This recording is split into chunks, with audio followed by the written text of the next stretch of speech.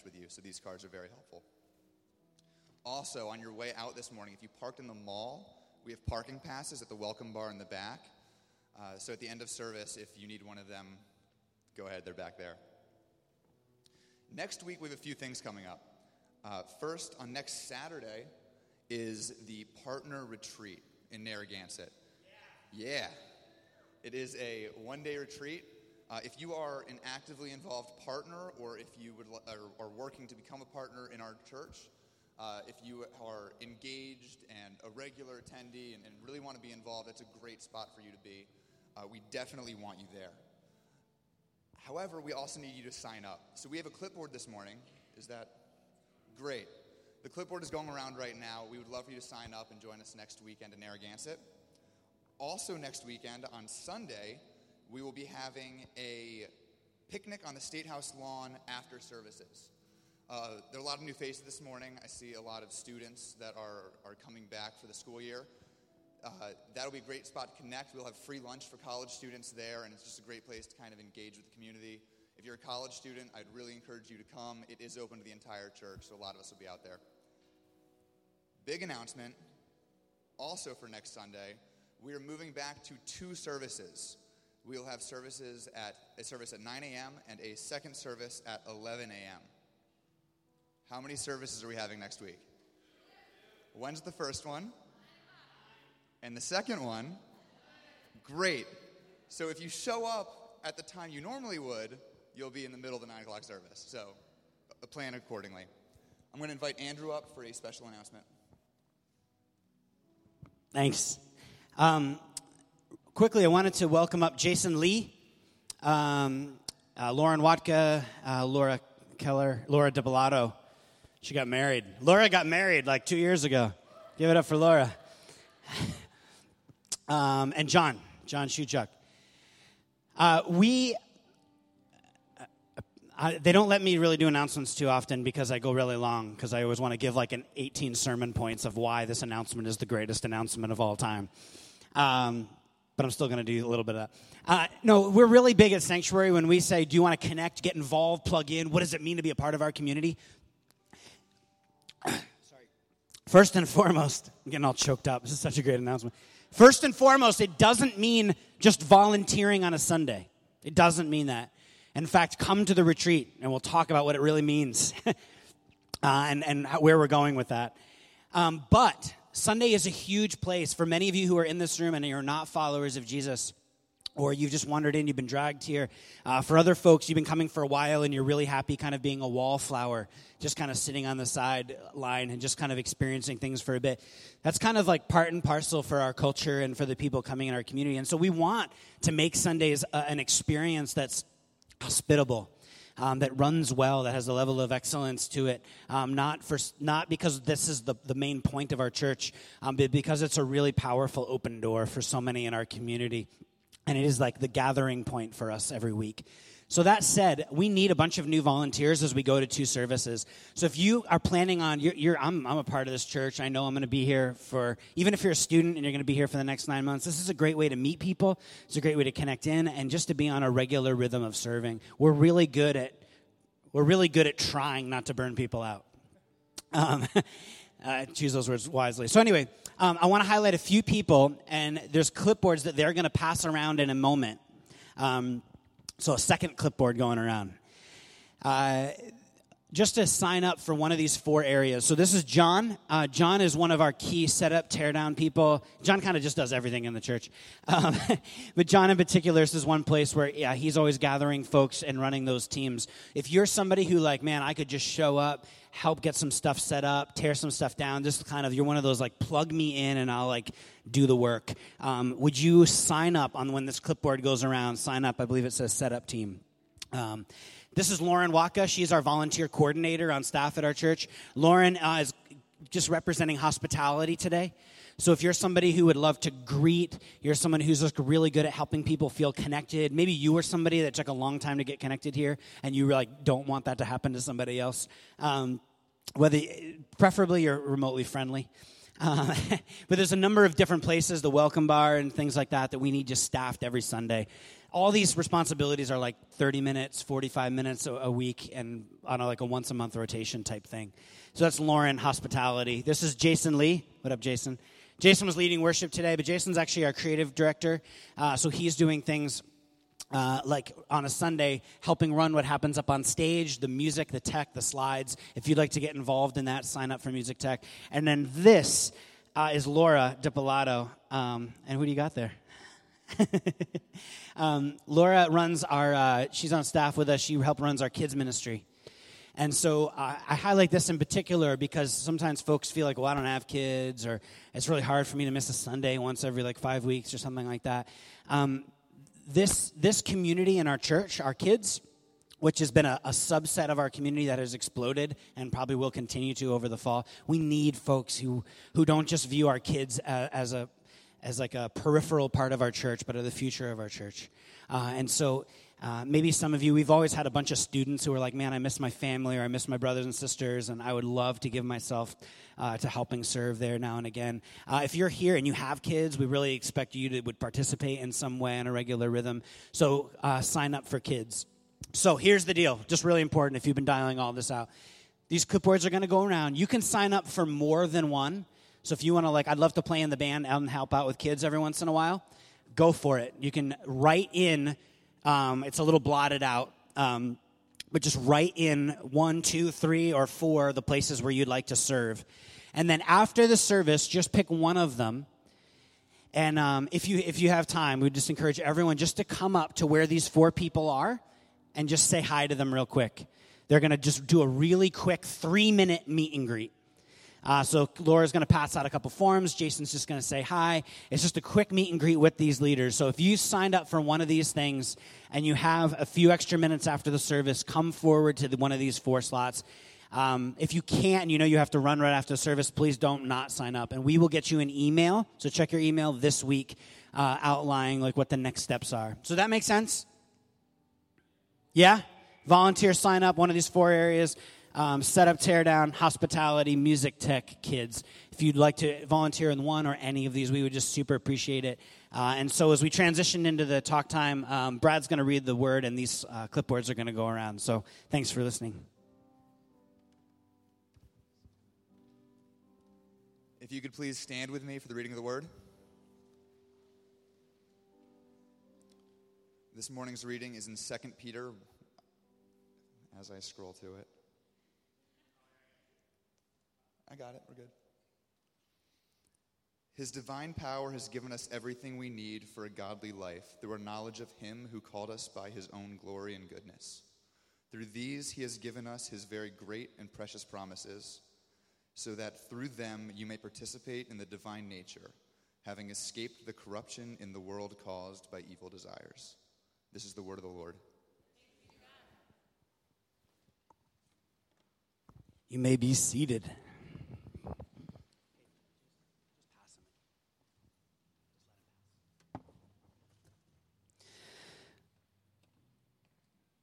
My name is Andrew. I've already been up here a couple times, so I might as well introduce myself. I'm one of the leaders here at the church and the pastor. And we have been going through a series called Day One. And Aaron kind of closed us out last week with our last direction. And I'll give you a little context for what I'm talking about in a minute. But as we were headed, we had this week kind of free before we start our next series on the 13th. So it's kind of going back and forth on what might be a good word for us. And I felt like there might be a way that I can not so much wrap up, but sort of everything that we've been talking about all summer, just kind of sure it up a little bit. Give a little reminder, not just of why we did all that, but what it means to move forward. So if you're new, and we know, how many of you are undergrad students who are here? Hey, welcome back. This is the weirdest Sunday we experienced at Sanctuary, because all the folks that have been coming week in and week out, right, their normal kind of community that's, not that you students aren't normal, our regular community, it's Labor Day. So at Rhode Islanders for Labor Day means I'm going to go away one last time before the fall kicks in and I begin my hibernation process. But it's also the week that a lot of new students, a lot of freshmen and sophomores are coming back into school. So it's kind of great where we can greet a lot of the students and say hi to you, extend an open arm. And then next week, it just gets crazy in here, which is why we're going to 2 services. Because there's probably about, I don't know how many people that aren't here. So it gets really fun, and we're looking forward to making some adjustments this coming fall.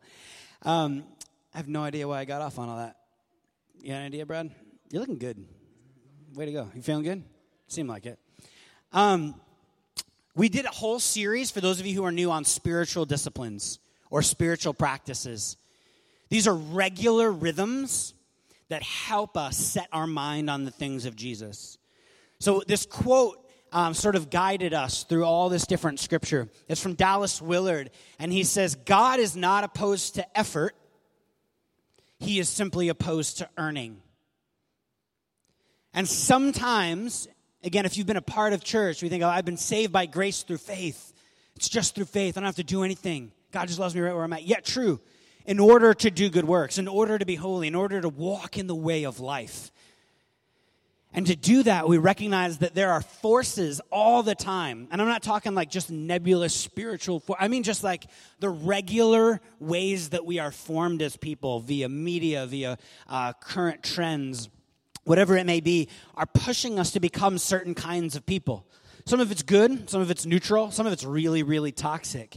And so one of the reasons we get together every week is to be counterformed. And the way we do that as individuals or as small groups and home groups and smaller community is to embody these spiritual practices. So for example, we talked about prayer, like regular daily prayer. Are you threading God's presence through your day?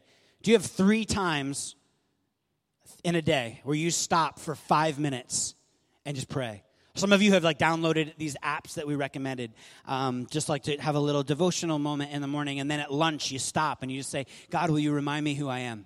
I know I'm loved, child of God, great, awesome, I need to be reminded of that. And then pray, God, what are you up to? What do you want to do in this classroom? What do you want to do in work today? What do you want to do for the next couple hours? And just that process, maybe shorter than 5 minutes. I heard so many cool stories of folks who have been able to start doing this, building rhythms into this. And we talked about a number of different disciplines that were all grouped around our values. So we talked about secrecy. Sometimes you got to just do really good and beautiful acts and not let anyone know. That's for your heart. So you're not filled with pride. You know you're not doing things for the right reason. You know this is about your relationship with you and God. We talked about serving. We need to get involved in just serving the poor. Even if you don't have some strategic, super justice-oriented way of doing that, just some regular rhythm where you are serving elsewhere. It's not just about the fact that God calls us to, and we should be people who are keeping the poor and the most hurting right on our doorstep, and we know them, but it's also for our own heart. It's our own heart. We've got to make sure there's just stuff going out, or else we become incredibly insular and broken, and we don't actually know the heart of the Father, which is inherently generous. God is an inherently generous God, so we need to be embodied. So we talked about a bunch of these all summer, these different regular practices. And one thing that came out of that was this website that Jason put together. And where's John's here today? He's going to hate this. John, can you stand up for a second?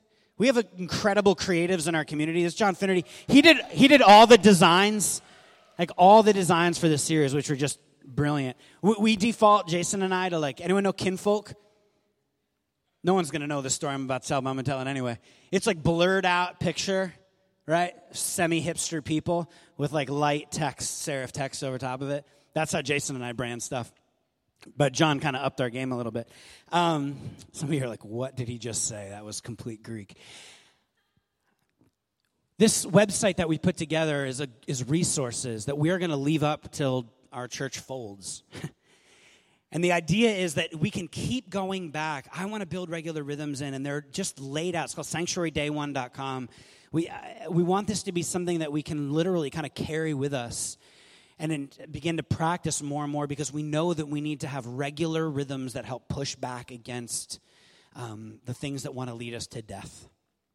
So all that as a setup, I want to talk about a verse that at first may not seem like it has much to do with what we're talking about, but I need to ask for your patience, because what I'm going to do, and I know this is you know what this is? I'm going to help the students ease back into school.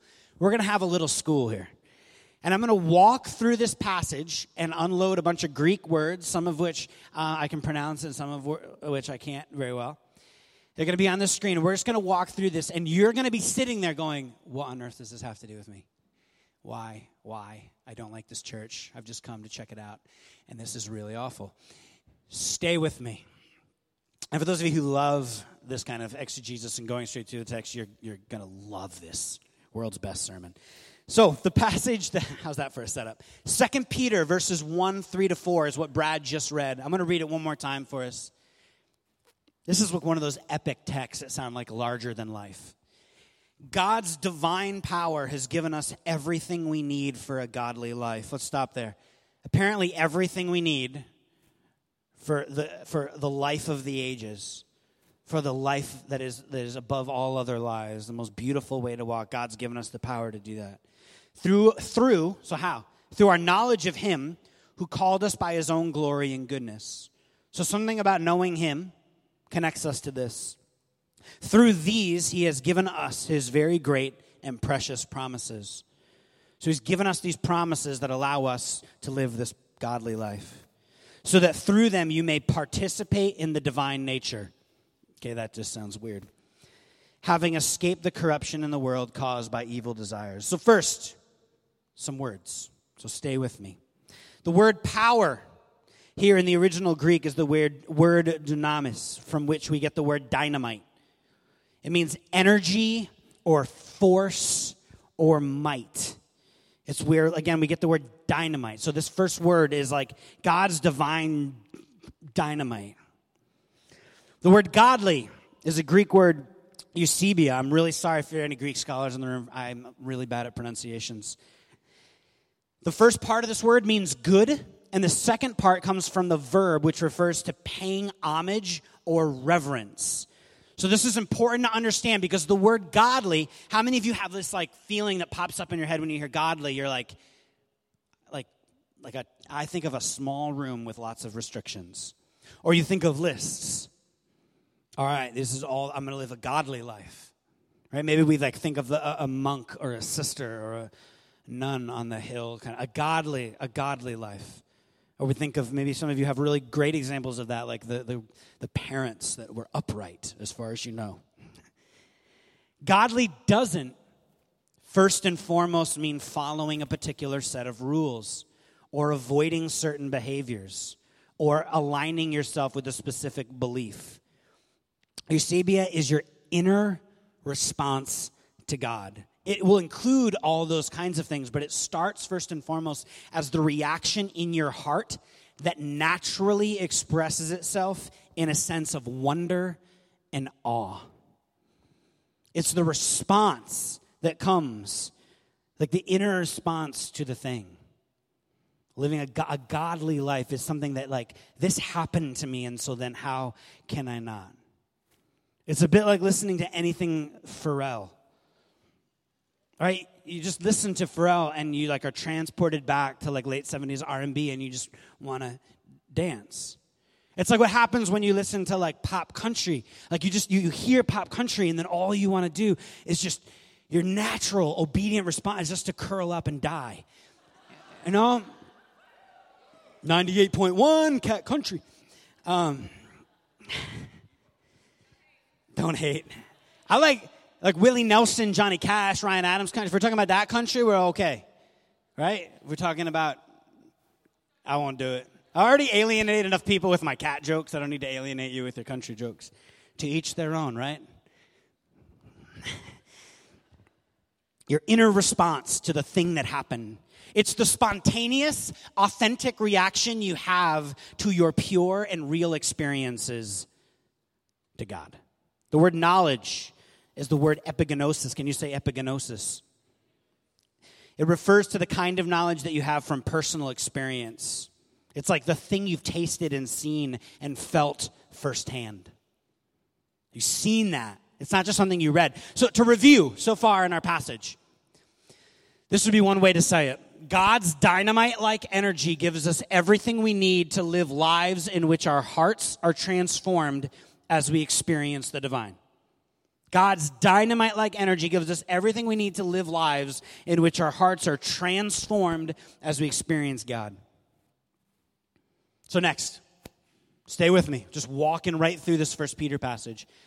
God's great promises. The word great and the word promises.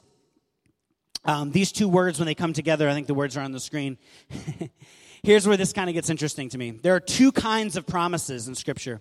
In the Greek language, one is the kind of the promises that you make to someone when they ask you for something. Right? They ask you for something and you make a promise. I promise to do blank. I promise to. Like you asked me to watch your cat. I promise to at least watch it. I promise to. Hey, would you listen to this country song with me? I promise to listen. I don't promise to like it. Right? I'm just going to try to keep this thread through. It's going to break down. This is not the kind of promise that's in this text.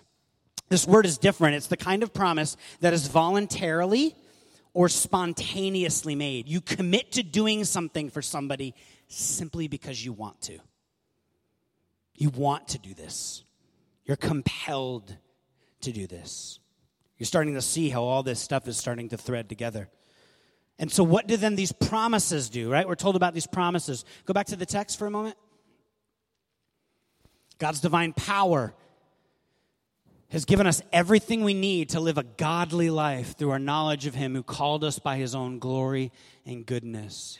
God's like just energy, all that is the beauty and wonder of God has given us everything we need to just be naturally compelled to taste and see and walk into the way of God's goodness. Can I say something real quick about that? If you're here and you're like new to the whole Christian thing, when we talk about like the life of the ages, when we talk about eternal life, when we talk about the goodness of God, and we talk about walking in this thing, everybody believes something about the best way to live. Right? If you didn't think your opinion was right, you would change it. No one's walking around with like well, it could be. Like, I'm not going to live that way. You might have a real, like, sensitive sort of agnostic front to that. In other words, like, hey, I just think this is true. Maybe someone else thinks that's great. There's a civility there. But we as followers of Jesus have that same sort of thing. We just simply believe that when Jesus said, I've come to give you life, and the life of the ages, the abundant life. I've come to give you how you are hardwired, what it means to be fully human. We're simply trying to trust that, to try it, to walk into it. And many of us have experience. We have stories. There are people you're probably sitting next to have stories of the way of walking in the way of Jesus, trusting that God has forgiven you of your sin and set you free to join him in restoring all things. That there's something about the life of Jesus, both in his commands and in his death and in his resurrection. So that, just so you understand what we're thinking when we say this. And so through these, he has given us his very great and precious promises. So what are the promises? They allow us to participate, it says in the text, in the divine nature. Nature is the word, and I want to repeat, this was my favorite, phusis. Can everyone say phusis? Phusis. We want to participate in the phusis. So what does this mean?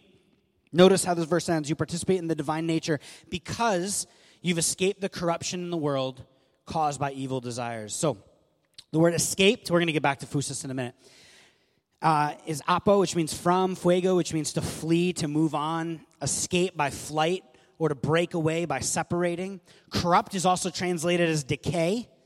And so the Greek word refers to moving down from something higher to a lower level. And then there's evil desires, which means it's two words. One is focused on, and the other word is thymos, T-H-Y-M-O-S, looks like thermos, which is actually really clever. Thymos is passion and desire built on strong feelings. Thymos is a passion, and so you get why they called it thermos, like to contain the heat.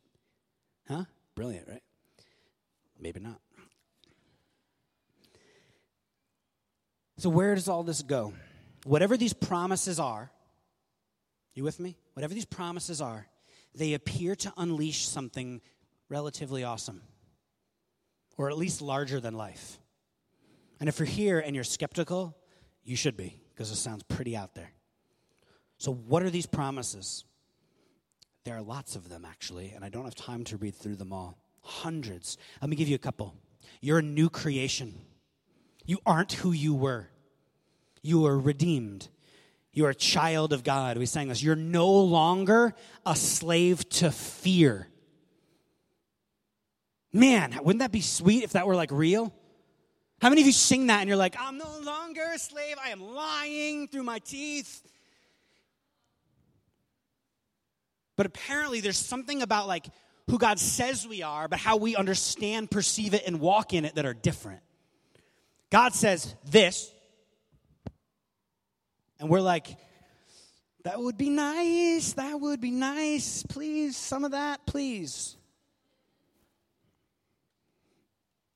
There are all these promises. You reflect the image of God. He calls really broken, sinful communities saints. He calls some of the most messed up churches you'll read about are actually in the Bible. And he's like, yeah, man, you guys are set apart. And then he's the writer will say things like, you got to live into who you are. Like you guys are like bombing this thing. I mean, we're talking about all sorts of really, like the fun sins. Like, okay, there's some interesting stuff happening, interpersonal, interfamily, sexual communication. This is not good. Like some jacked up stuff. And he's like, you guys are saints. You guys aren't owning who God says that you are. His list goes on and on and on. There's all of these promises. You're forgiven, loved, lavished in his love. The divine energy and power comes from trusting these promises. Hear that again. This divine energy, the life of God comes from trusting these promises, apparently. The power and transformation and joy and authentic response of your heart does not come from beating yourself up. It apparently does not come from speaking negatively about yourself or reminding anybody else who will listen that you're a sinner. Again, we just spent some time in the beginning of our service acknowledging we are all sinners. But that apparently is not the place you're supposed to identify first and foremost. It's a separate sermon. But you are to focus on who God insists you already are. Can I get an amen? Who God says you already are. When you do this, trusting that God says you are is who you actually are, you'll find yourself crossing over into this new mode of living. You'll find yourself shifting as you start to embody and trust. So the writer here uses the phrase evil desires. Why does he say evil desires? Does anybody grow up in a church where you were told like desires are bad? Or there was some, maybe you didn't told directly, but there was a sort of intuitive thing. Or maybe you're not a follower of Jesus, you walked in today or you've been apart for a little while and you're like, I would assume Christians are not big on like leaning into your desires. They tend to get immediately like lumped in with a bunch of like, I don't know, sexual stuff, equals bad, this real odd disconnected thing. The writer feels the need to be accurate and to say evil desires because desires are not inherently bad. It's your desire. There's nothing wrong with your desires. It's your desire to live in to who God insists that you truly are that unleashes this power in you. Our problem is that we settle for jacked up desires. We find ourselves wanting things that will never bring us joy or satisfaction. In fact, we know this. How many of you have sat in a moment knowing, like, I know what I am focusing on and being energized by is not in any way bringing me life. I know it's like a lesser desire. Have you ever seen that? It's like the cheesy Christian graphic, but I love it. It's like God, it's like Jesus, and he's bending down like this. Here, this will be the small child. Hi, small child. And so Jesus is like this. And he's holding his hand out. He's got one hand holding it out in the posture of asking this small child to hand him something. Now, what this small child is holding is like a little panda bear, right? I don't know why it's a panda bear. My daughter's really into peacocks right now. I don't know why, but she's always walking around the house just going like, peacock, peacock, peacock. It's weird. Holding a small stuffed peacock. And so Jesus, this is a really cheesy graphic.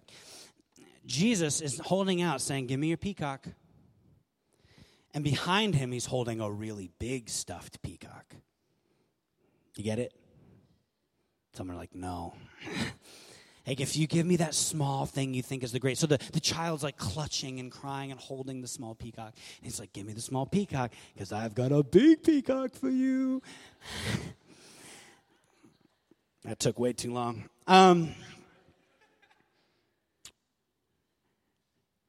It's like that. Everything is like that. Desires. We want and we crave this minimal stuff.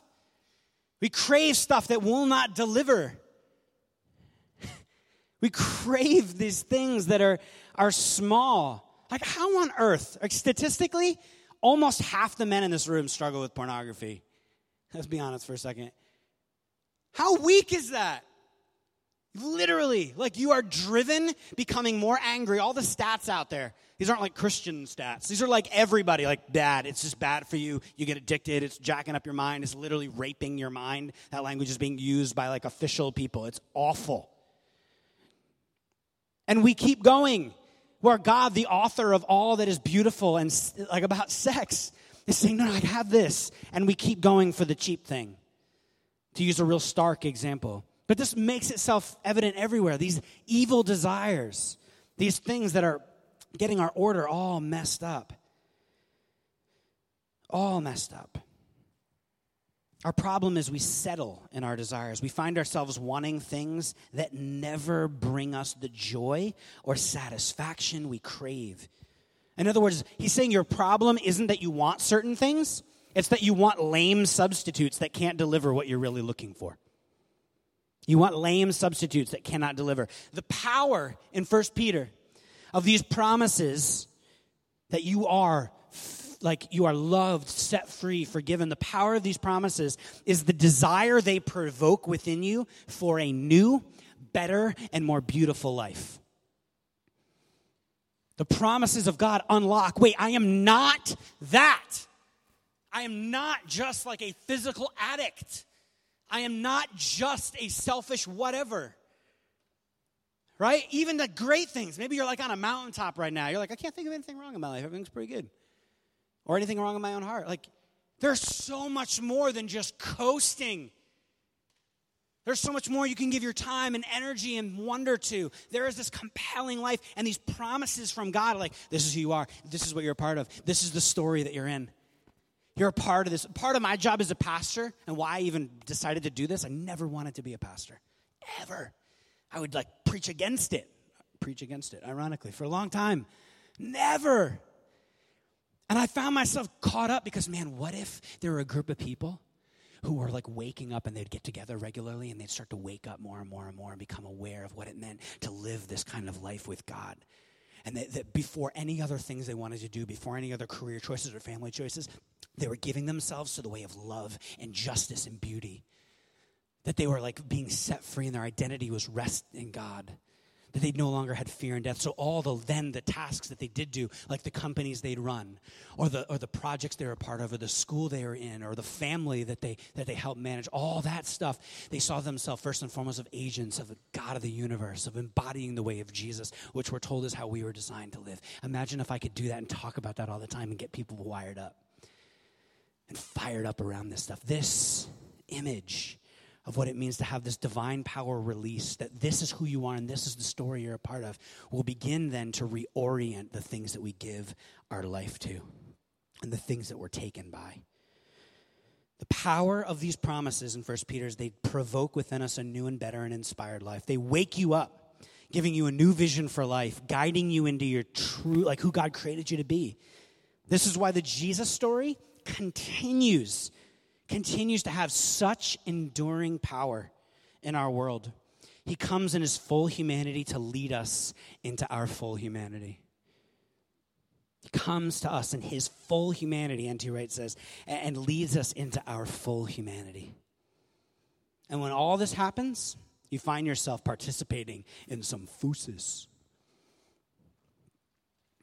You find yourself participating in the divine nature. We come from God. We bear the image of God. We live and move and have our being in God. All of our lives flow from this singular source. Which, of course, then, I don't know, for me raises a bunch of interesting thoughts and questions. Like, what am I like? What stories am I telling myself? Do I like endlessly focus on my shortcomings? Am I numb and I'm like, yeah, everything's cool, there's nothing wrong. And while I dismiss the amazing life that God has called me into, maybe it's not about like the negative thing that's working, it's like the apathetic thing. If your thumb hurts because you're on Instagram too much, like let's talk about that. Right? If your whole life is geared around simply climbing the corporate ladder and you have no other central drive, like let's talk about that. If you find that your kids have become total idolatry and you don't actually know how to talk to another human being outside of just talking about your kids, and your kids are going to make you happy, and your kids, and your kids, and it's your kids, and it's all the, like let's talk about that. They're all good things, beautiful things that get jacked up because we don't trust the promises of God, because we tell ourselves all sorts of stories about who we are. We tell ourselves stories about, this is only really who I am. You constantly feel plagued by who you aren't. I need to achieve, and I'm constantly telling myself I'm not good enough. Does listening to these voices fill you with joy, or do they inspire you? When you're listening to the internal dialogue of what's going on, the life, the engine, the catalyst, the thing that unleashes the divine dynamite in you is when you trust that you really are who God insists you are. And the invitation is you can experience this. You can live this. You can taste this. You can participate in the divine nature. Can you put 1 Peter back up? Oh, it's already up. God's divine nature has given us everything we need for the life of the ages. For a godly life. Remember, for a life that like we want to live more in line with, not that's like a burden. Through our knowledge of Him, our knowledge of Him who called us by His own glory and goodness, because of the goodness of God. Through these, He has given us His very great and precious promises. He's promised us all of these things so that through them, through the promises, you may participate in the divine nature, escaping the life that is less than. Rabbis talk about the 10 Commandments, which we usually see as descriptions as invitations to life. If you've grown up in a Christian environment or any kind of religious environment where you looked at the Bible and the Scriptures as lists of rules to keep you in line, you have, I just humbly submit to you, been sold a load of crap. They are invitations to the life of the ages. They are a realigning to who we were created to be. And ultimately, they are telling the story of a God who did what we couldn't do on our own, which is rescue us and pull us out and show us the way. So I want to end in a different passage, and hopefully this will connect back to kind of putting a period on our spiritual discipline series. If you have your Bibles, turn to Romans 7, verse 15, Romans 7.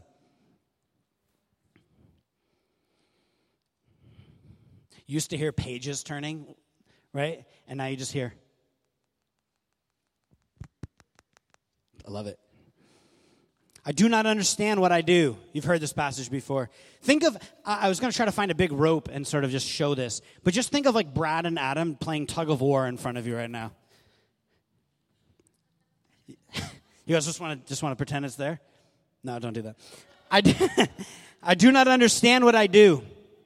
For what I want to do, I do not do, but what I hate to do. And if I do what I do not want to do, I agree that the law is good, and it is no longer I myself who do it, but it is sin living in me. I know that good itself does not dwell in me, that is in my sinful nature. For I have the desire to do what is good, but I cannot carry it out. For I do not do the good I want to do, but the evil I do not want to do, this I keep doing. Now if I do what I do not want to do, it is no longer I who do it, but it is the sin living in me that does it. What? Everyone knows this. If you've never read this passage in your life, you know this tug of war. I want to be good. I want to be great. This divine life, I would love to be set free, to no longer have fear of death, to know that my identity is wrapped up solely in God so I don't spend so much stinking time on my makeup in the morning. I meant that in love, sisters and brothers. Like the issue for us so often is I want that, but I can't get there. I've got these addictions like driving me. I'm tired of it. Man, do you know how much I would love that? So if God's power is at work in me when I begin to trust who he says I am, if that's part of the key, where else is this reinforced and stated much clearer? Romans 7:21. So now I find this law at work. Although I want to do good, evil is right there with me. For in my inner being, I delight in God's law. But I see another law at work in me, waging war against the law of my mind and making me a prisoner of the law. What a wretched man am I? What a wretched man am I? And then in Romans 8, one page over, it says, for those who live according to the flesh set their minds on the things of the flesh. But those who live according to the Spirit set their minds on the things of the Spirit. You get it? To live according to death, like you're going to set your mind on the things of death, but if you recognize that it is the Spirit inside you, if you live according to the Spirit, you're going to set your mind there. In other words, there is God's power because he's given us these promises and said all these things about who we are. And then the question is, okay, then what's my responsibility? Do I just kind of sit back and go, I'm a Christian now? I better get better by just sitting here. No. It's like I need to undo. Paul is struggling with these two voices, this tug of war inside him. And just a few verses later, the writer says, set your mind on then the things of that life. To begin to trust those promises means to begin to set yourself on those things. It won't just magically happen. It is God's power working in us that compels us to set our minds on the things that are beautiful. It's an awareness on who God is and what he has done and how he is with us. And an awareness that when it comes to addiction or when it comes to brokenness, we're so focused on ourself, a self that is not bathed in God. Our awareness is so often focused on the person that we are not called to be. We can set our minds on the way of the Spirit. And so if this will help you focus, I want to read a really long passage of Scripture. I want you to just hear this. I'm going to read it in a translation that will just kind of be really easy to pick up. Romans puts all of this way. Romans 8. Those who think they can do it on their own end up obsessed with measuring their own moral muscle, but never get around to exercising it in real life. Those who trust God's action in them find that God's Spirit is in them, living and breathing. Obsession with self in these matters is a dead end. Attention to God leads us out into the open, into a spacious and free life. Focusing on the self is the opposite of focusing on God. Anyone completely absorbed in self ignores God and ends up thinking more about their self than God. But if God himself has taken up residence in your life, if you've said yes to the promises of God, you can hardly be thinking more of yourself than of him. Anyone, of course, who has not welcomed this invisible but present God, the Spirit of Christ, won't know what we're talking about. But for you who welcome him, in whom he dwells, even though you still experience limitations of sin, you yourself experience life on God's terms. It stands to reason, doesn't it, that if the alive and present God who raised Jesus from the dead moves into your life, he'll do the same thing in you that he did in Jesus, bringing you alive. When God lives and breathes in you, as he does, as surely as he did in Jesus, you are delivered from that dead life. With his Spirit living in you, your body will be as much alive to Christ's. Amen. What can we do? What's the next step? It's like this awareness and focusing on God. The next step would have been if I gave this sermon at the beginning of our series. This is why we just spent all summer talking about spiritual practices. It's not the only angle. It's one crucial angle, though, to help us reorient ourselves towards that which is God says is true about us. I mentioned this before. The definition of an addiction is a repetitive behavior, a repetitive pattern of behaviors that is life-destructive. A spiritual discipline is a pattern of repetitive behaviors that is life-giving.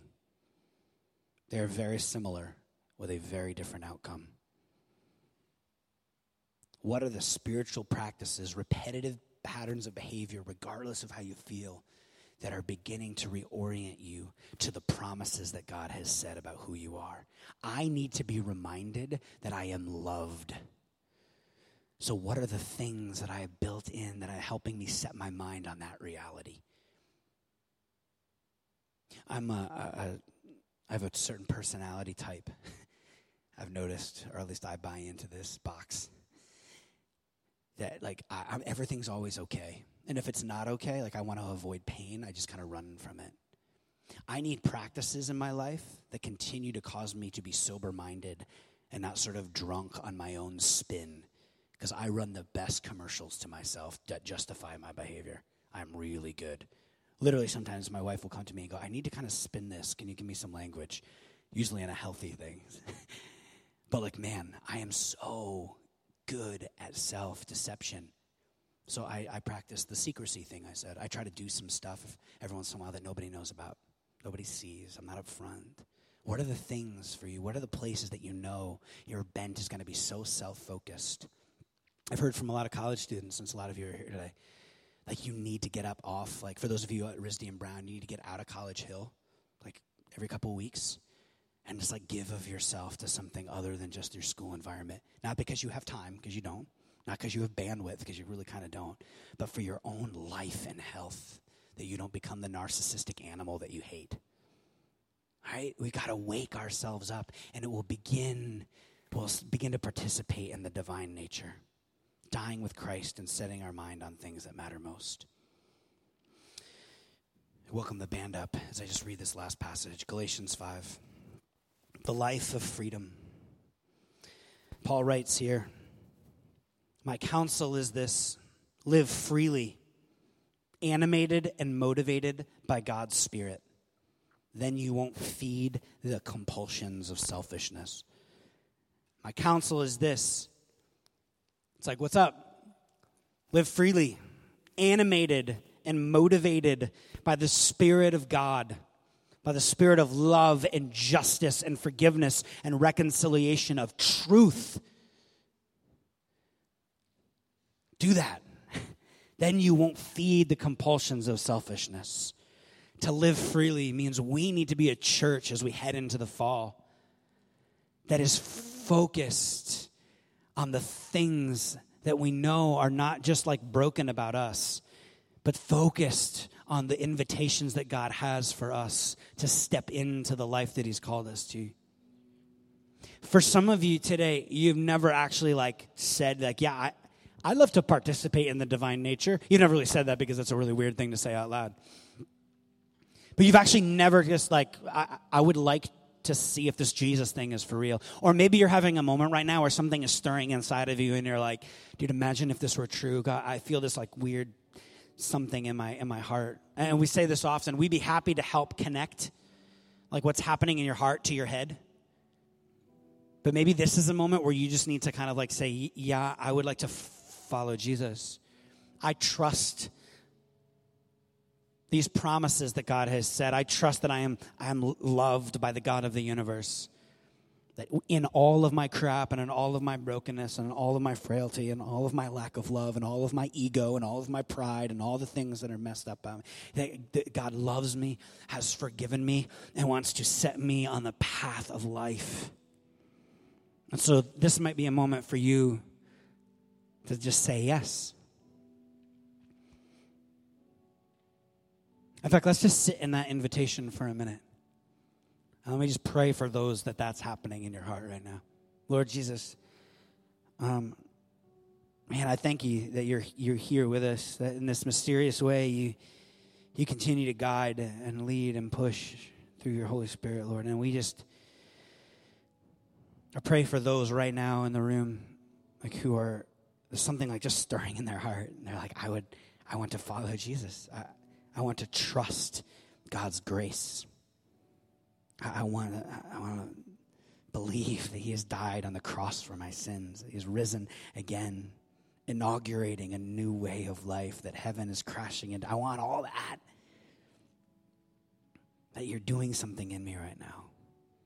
And so maybe in this moment, just with eyes closed and all that jazz, you just need to say yes. Or maybe you just need to throw your hand up in the air right now and just for your own sake, and just name this moment. And so to all those who are in that place, let's do this now. Say yes. Throw your hand up or whatever.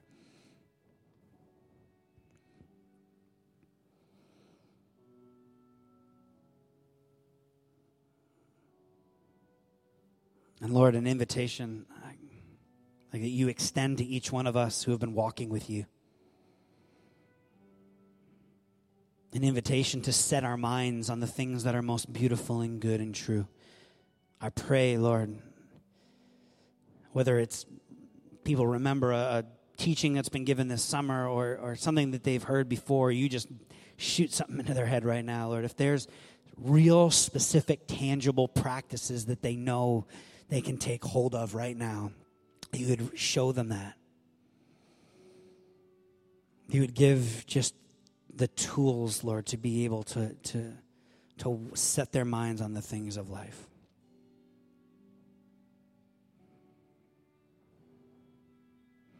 May we as a church continue to come together to spur one another on, it says in Hebrews, to love and good deeds,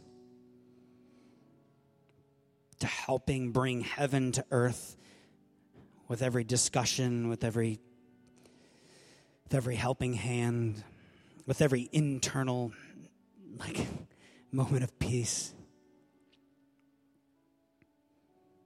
with every quiet moment. In your name, everybody said, amen. As we head to the close of our service, there's a couple things we do. We come and we take the Eucharist.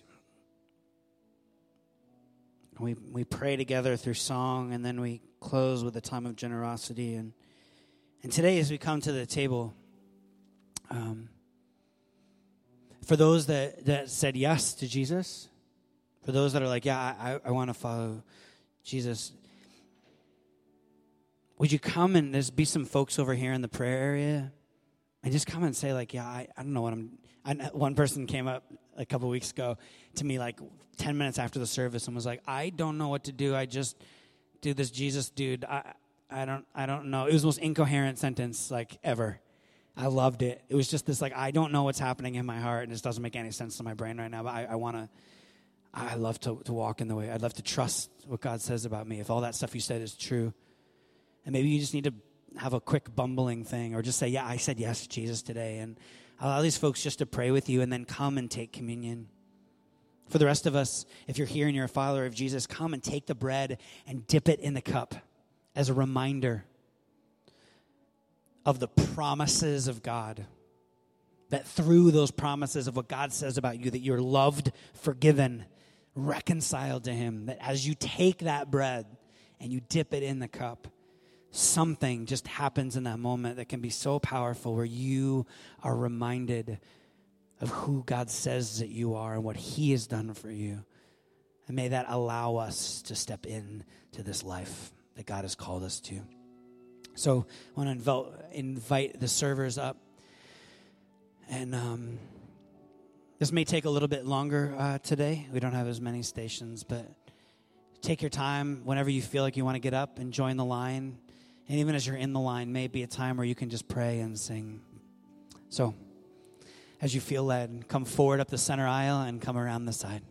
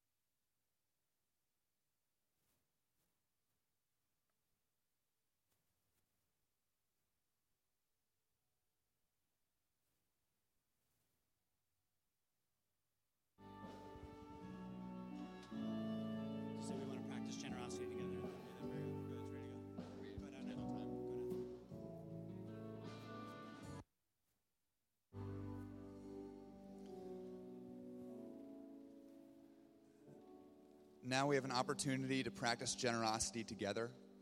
If you are new to Sanctuary, if you're just visiting, if you're just checking it out, feel no obligation to give. However, for those of us that are a part of the community here at Sanctuary, that call this place home, this is our opportunity to respond to God's love with our own thankfulness, our opportunity to give with joy. So please follow along with me as I read our prayer of generosity. There is nothing we have that we have not received. To spend everything on ourselves and to give without sacrifice is to walk the way of death. But generosity is the way of those who call Jesus their Lord, who love him with free hearts and serve him with renewed minds, who withstand the delusion of riches. We are determined to increase in generosity until it can be said that there is no needy person among us. We are determined to be faithful stewards of such a little thing as money, that Christ may trust us with true riches. Above all things, we are determined to be generous because our Father is generous.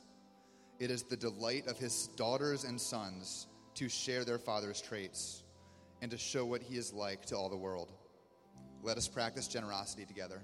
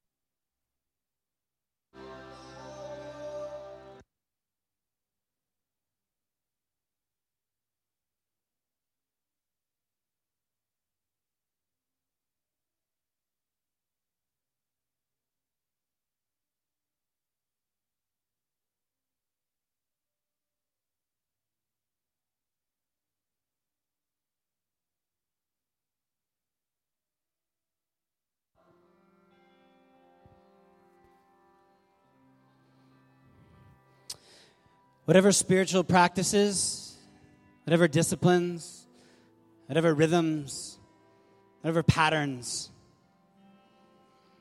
that God has shown you, that you've known you need to embody, commit in this moment to trying them, Because when we set our mind on the things of Christ, when we trust the promises of God and practice those promises and remind ourselves they are true, we are able to participate in the life of God, the life that we were created to live, the person that we were created to be. We get to step in to that more and more.